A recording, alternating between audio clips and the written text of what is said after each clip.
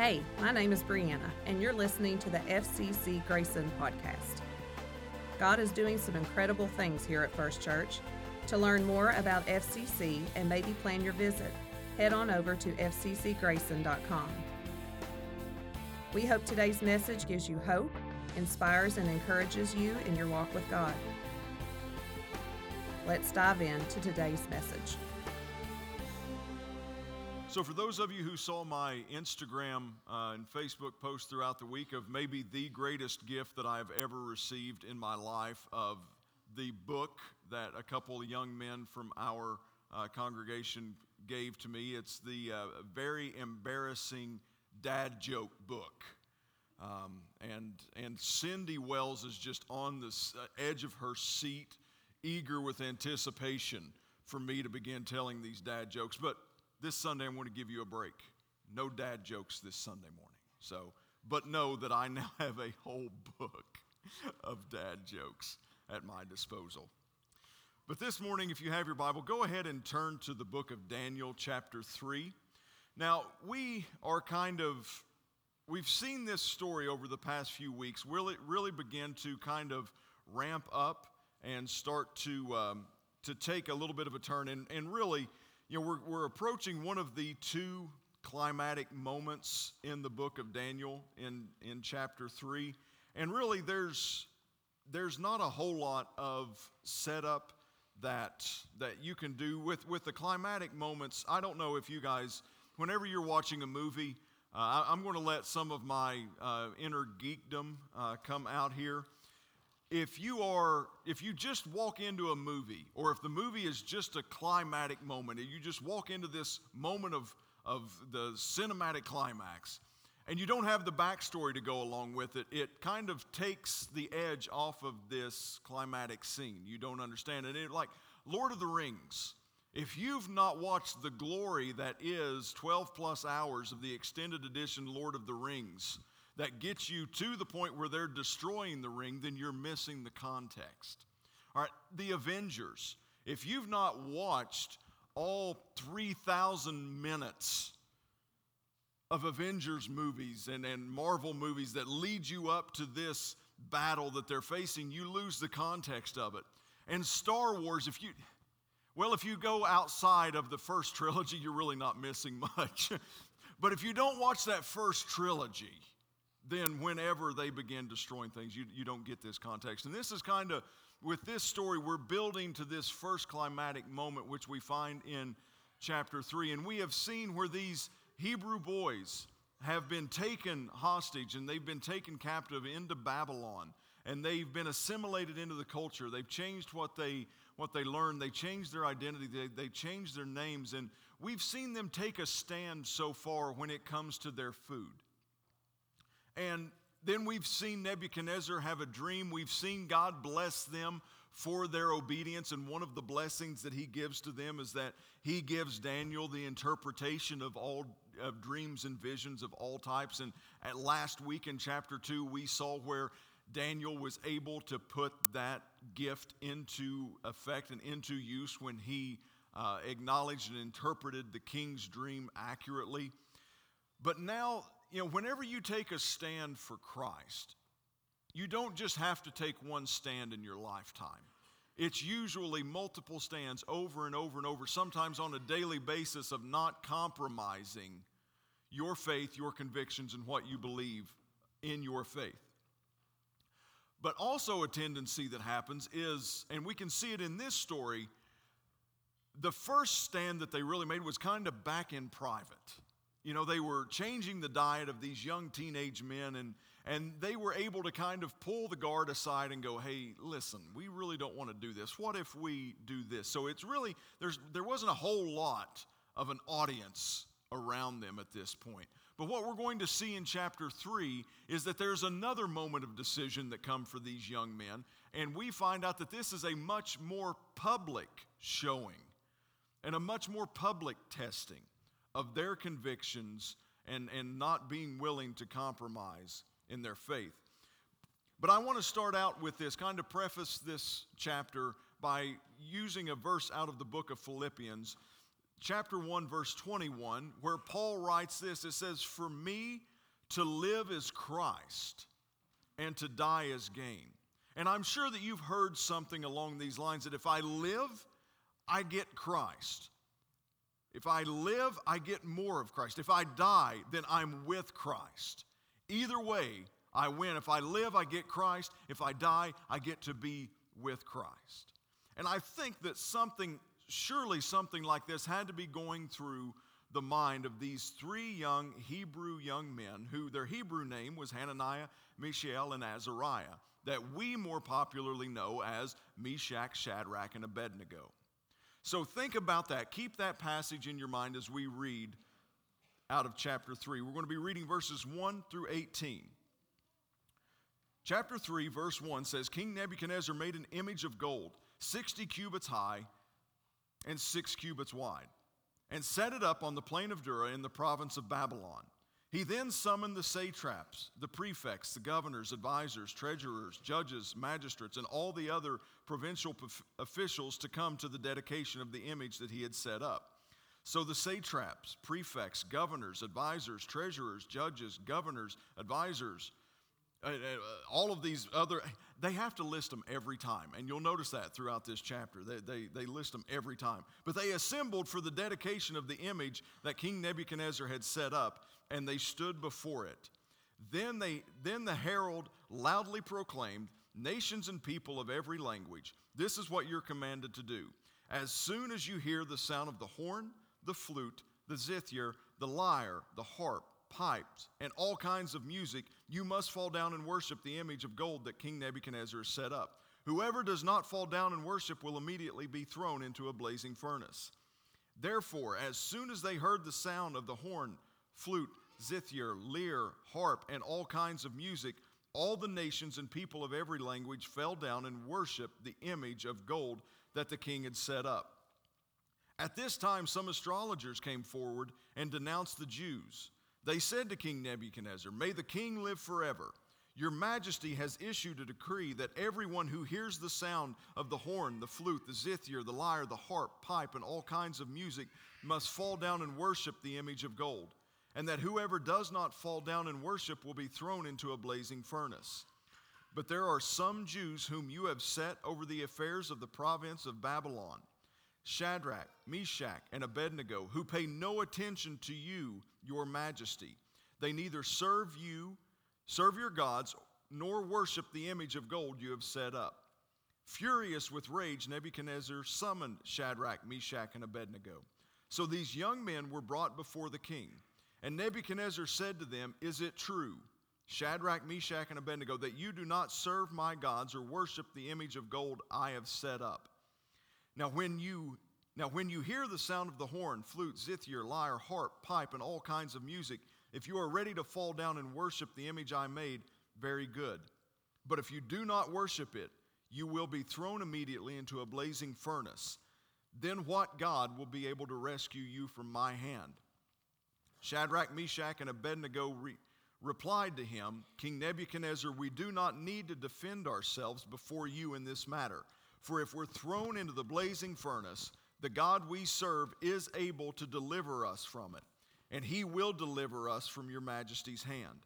But even if he does not, we want you to know, your majesty, that we will not serve your gods or worship the image of gold that you've set up."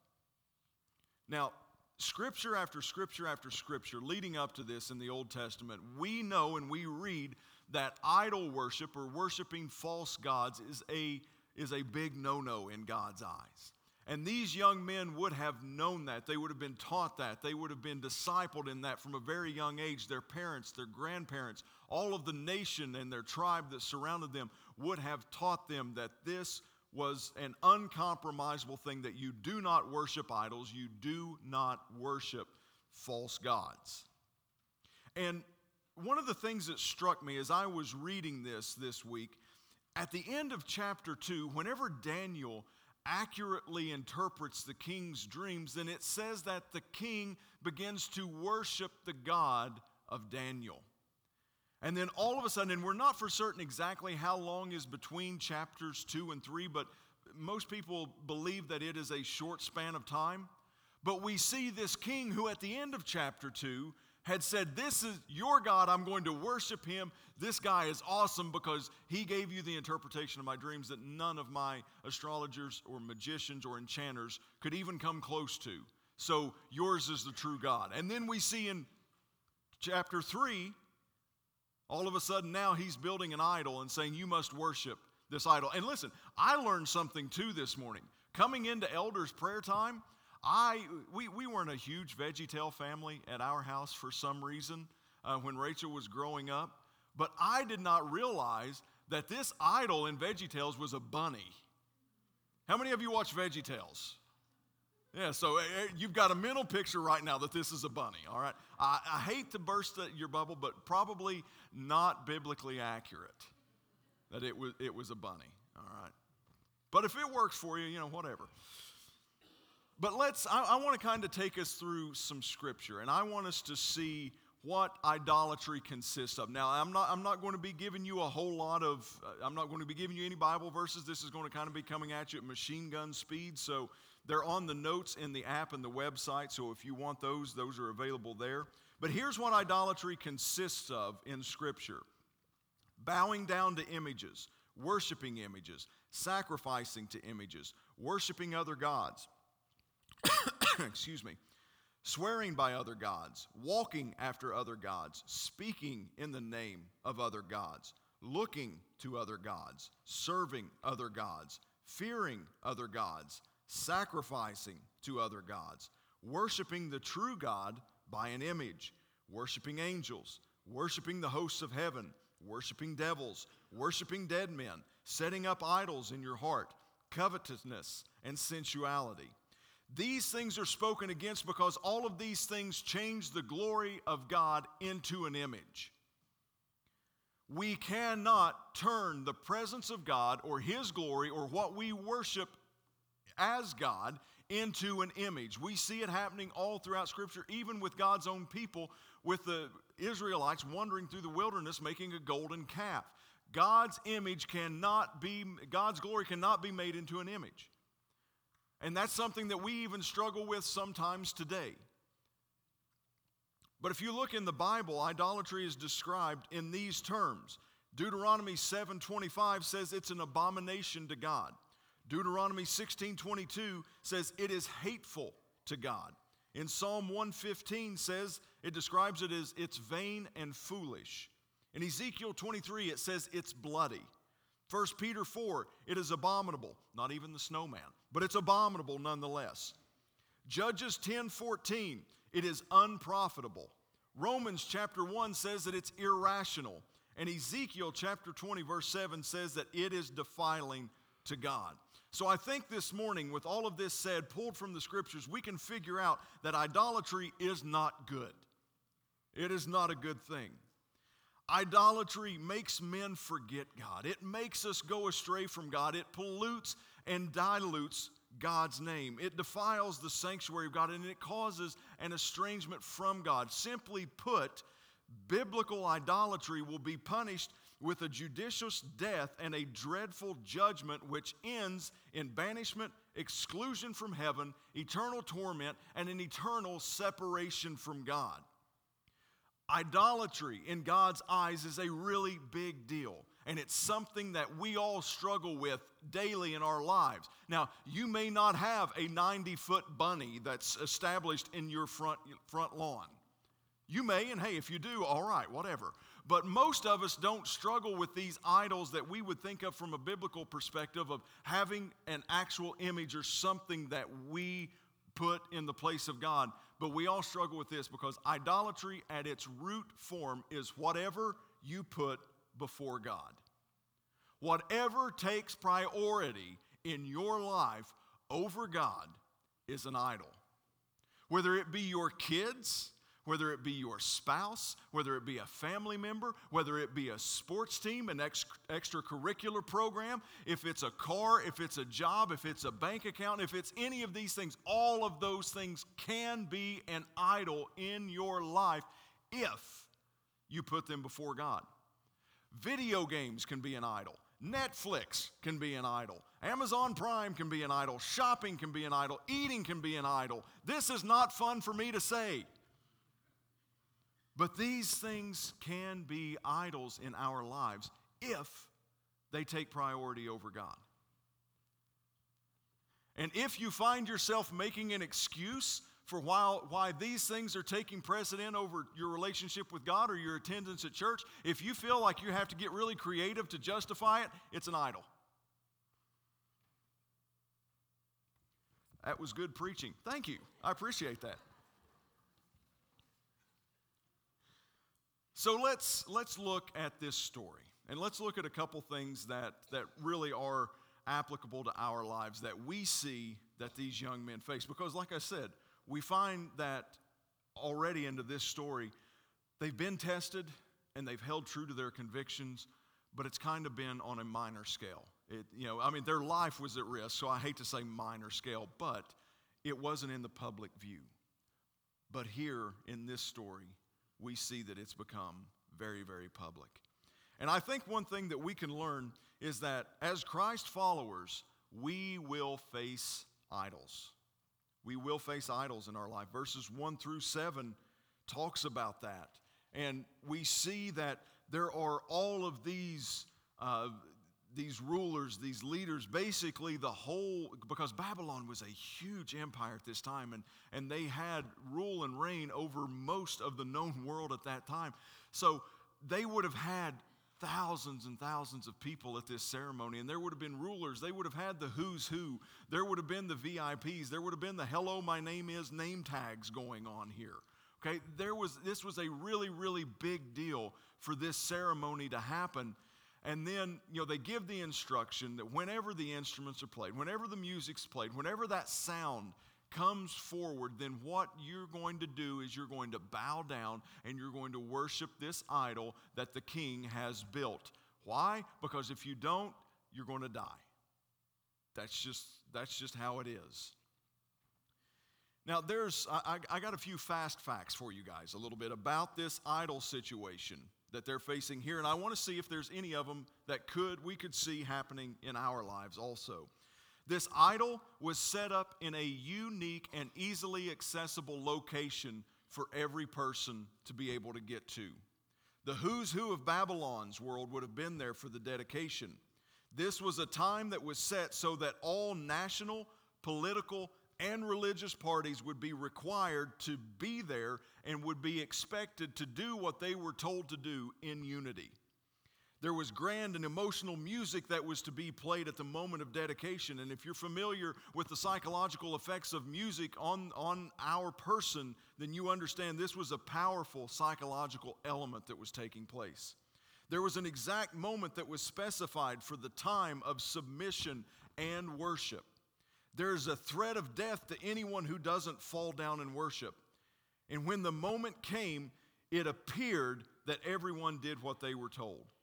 Now see, we may not be confronted with the exact same situation that we read about here, but rest assured that we will be presented with this situation similarly to worship an idol or to bow down to a cultural norm via pressure time and time and time again in our lives. So this can happen in our lives quietly, when we're all by ourselves, when we're facing no one, or it can happen in a public arena. But the fact remains that idols, and a lot of these things, idols, before they become idols, are sometimes good things. But when idols turn into gods, they're no longer a good thing in our lives.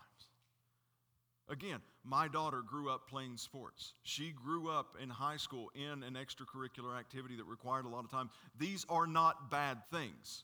So don't think that I'm telling you that they are bad things. But when they become an idol, this good thing becomes an evil thing in your life. I think secondly, the thing that we can see here is that Christ followers will face criticism.